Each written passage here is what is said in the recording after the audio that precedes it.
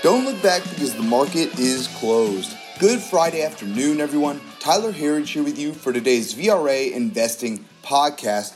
It was a bit of a slow end to the week this week, but not a bad day at all, as the trend of sideways action in our markets did continue a little bit today, as our market looks to be looking for the next catalyst for the next big move higher. But like we've been talking about here for the last few weeks or so, our markets were at overbought conditions. That is when you do usually see a pause. We were ready for a pause. We had been talking about it here on the podcast. And so far, this has been a textbook overbought pause. This is how a market that is looking to build up steam for its next move higher looks. When you see, a pullback from those overbought conditions, but a shallow pullback like we've seen. And especially when you look at the fact of how many wall of worry items are out there right now. Think about all the negative headlines we see on a daily basis. A stimulus deal that is looking increasingly like it won't happen until after the election.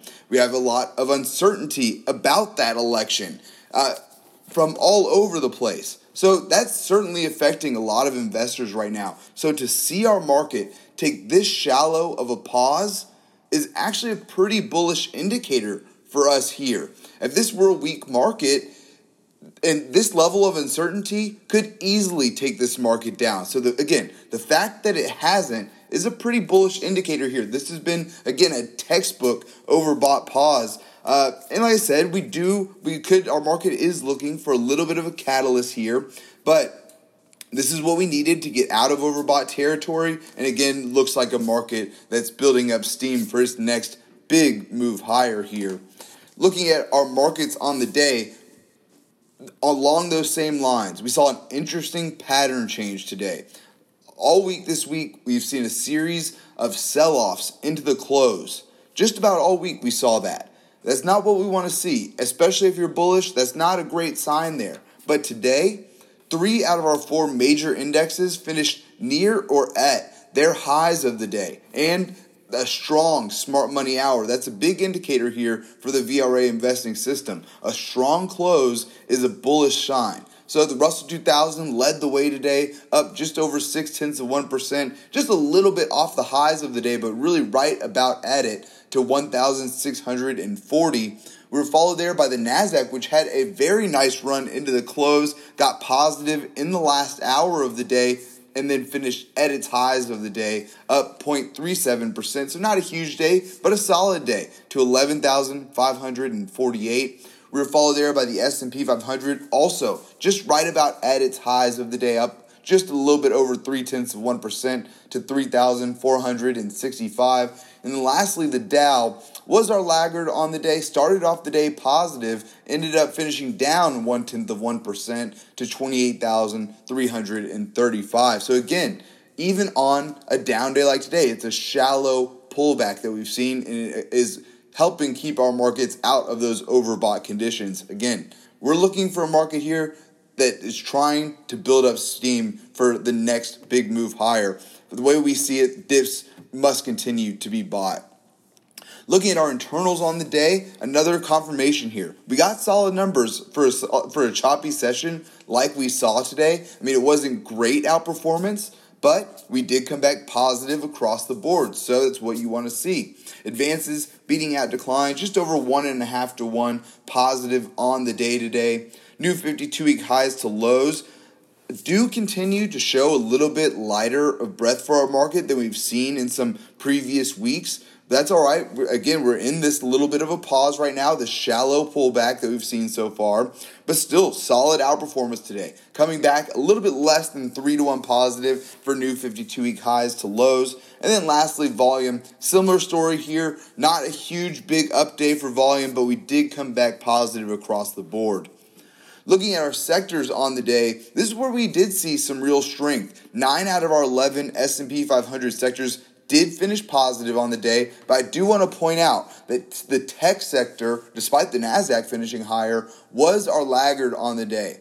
So, as we talk about here often, tech leads the market and semis lead tech. So to see tech lagging here is not what we want to see. But along this same theme, these haven't been big pullbacks. The semis, for example, have now been red and have been down in 8 out of the last 9 sessions. But it's been shallow days. We're not seeing big 3% down days, nothing like that, just a little bit off. So it's pulled us back from those overbought readings. But again, that's not what you want to see from your leadership groups, and especially when you have names like Intel, which is just continuing its fall from grace here. But it's otherwise been a great year for the semiconductor names. Intel's rivals, AMD, up nearly 70% this year. NVIDIA, up over 120% this year, just in 2020 alone. While Intel is down 20% in 2020, was down a big 10.5% today after missing on earnings this morning. We've also gotten some solid earnings numbers back so far it's still pretty early on in this earnings season. Sure, we got a big week coming up next week as well. So again, Intel's action today did not help the tech sector. The semis finished down as well today. Let me run a refresh here. The semis finishing down off the lows of the day, still down just over 0.2%, so not a terrible day there. But again, we don't want to see tech lagging like we saw today.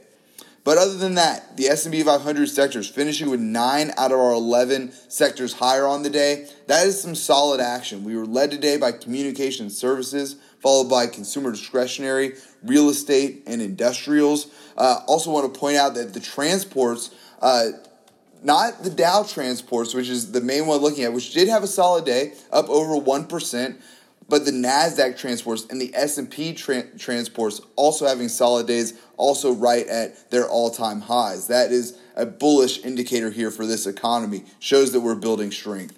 Our laggards on the day, though, again, tech and then energy, as oil got hit pretty hard today.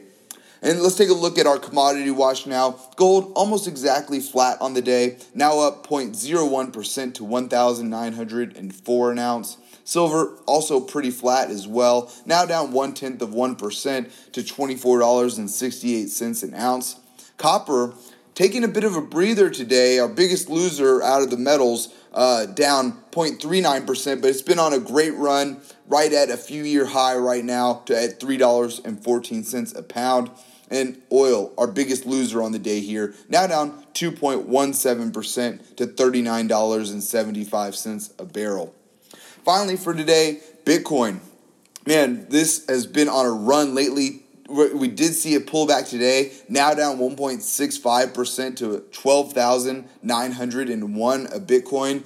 But man, it has been a fun run here so far in 2020. Bitcoin's up nearly 80% on the year, and we're starting to see a lot more talk about digital currencies. It's really looking like this group is starting to heat back up. You got companies like PayPal talking about adding Bitcoin to their offering, Square doing the same, and then countries, Russia coming out saying that they're going after digital currency. Many countries all over the world talking about digital currencies now.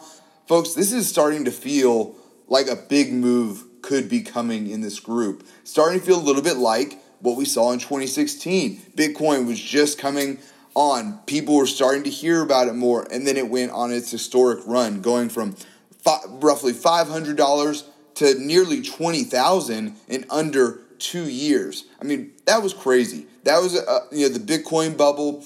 But as we see it, digital currencies are here to stay. It's only going to gain more and more popularity from here, and Bitcoin's the biggest name in the space. So it looks to be like we're in the early innings of the next big move higher for digital currencies, and Bitcoin could be our leader there as well. Folks, that is all that we have time for here today. Please be sure to subscribe to receive our VRA podcast every day at the market close. You can sign up at VRAinsider.com. Click the podcast link at the top. We'd love to have you with us. Thanks again for tuning in. Until next time, have a great weekend. We'll see you back here on Monday for the close.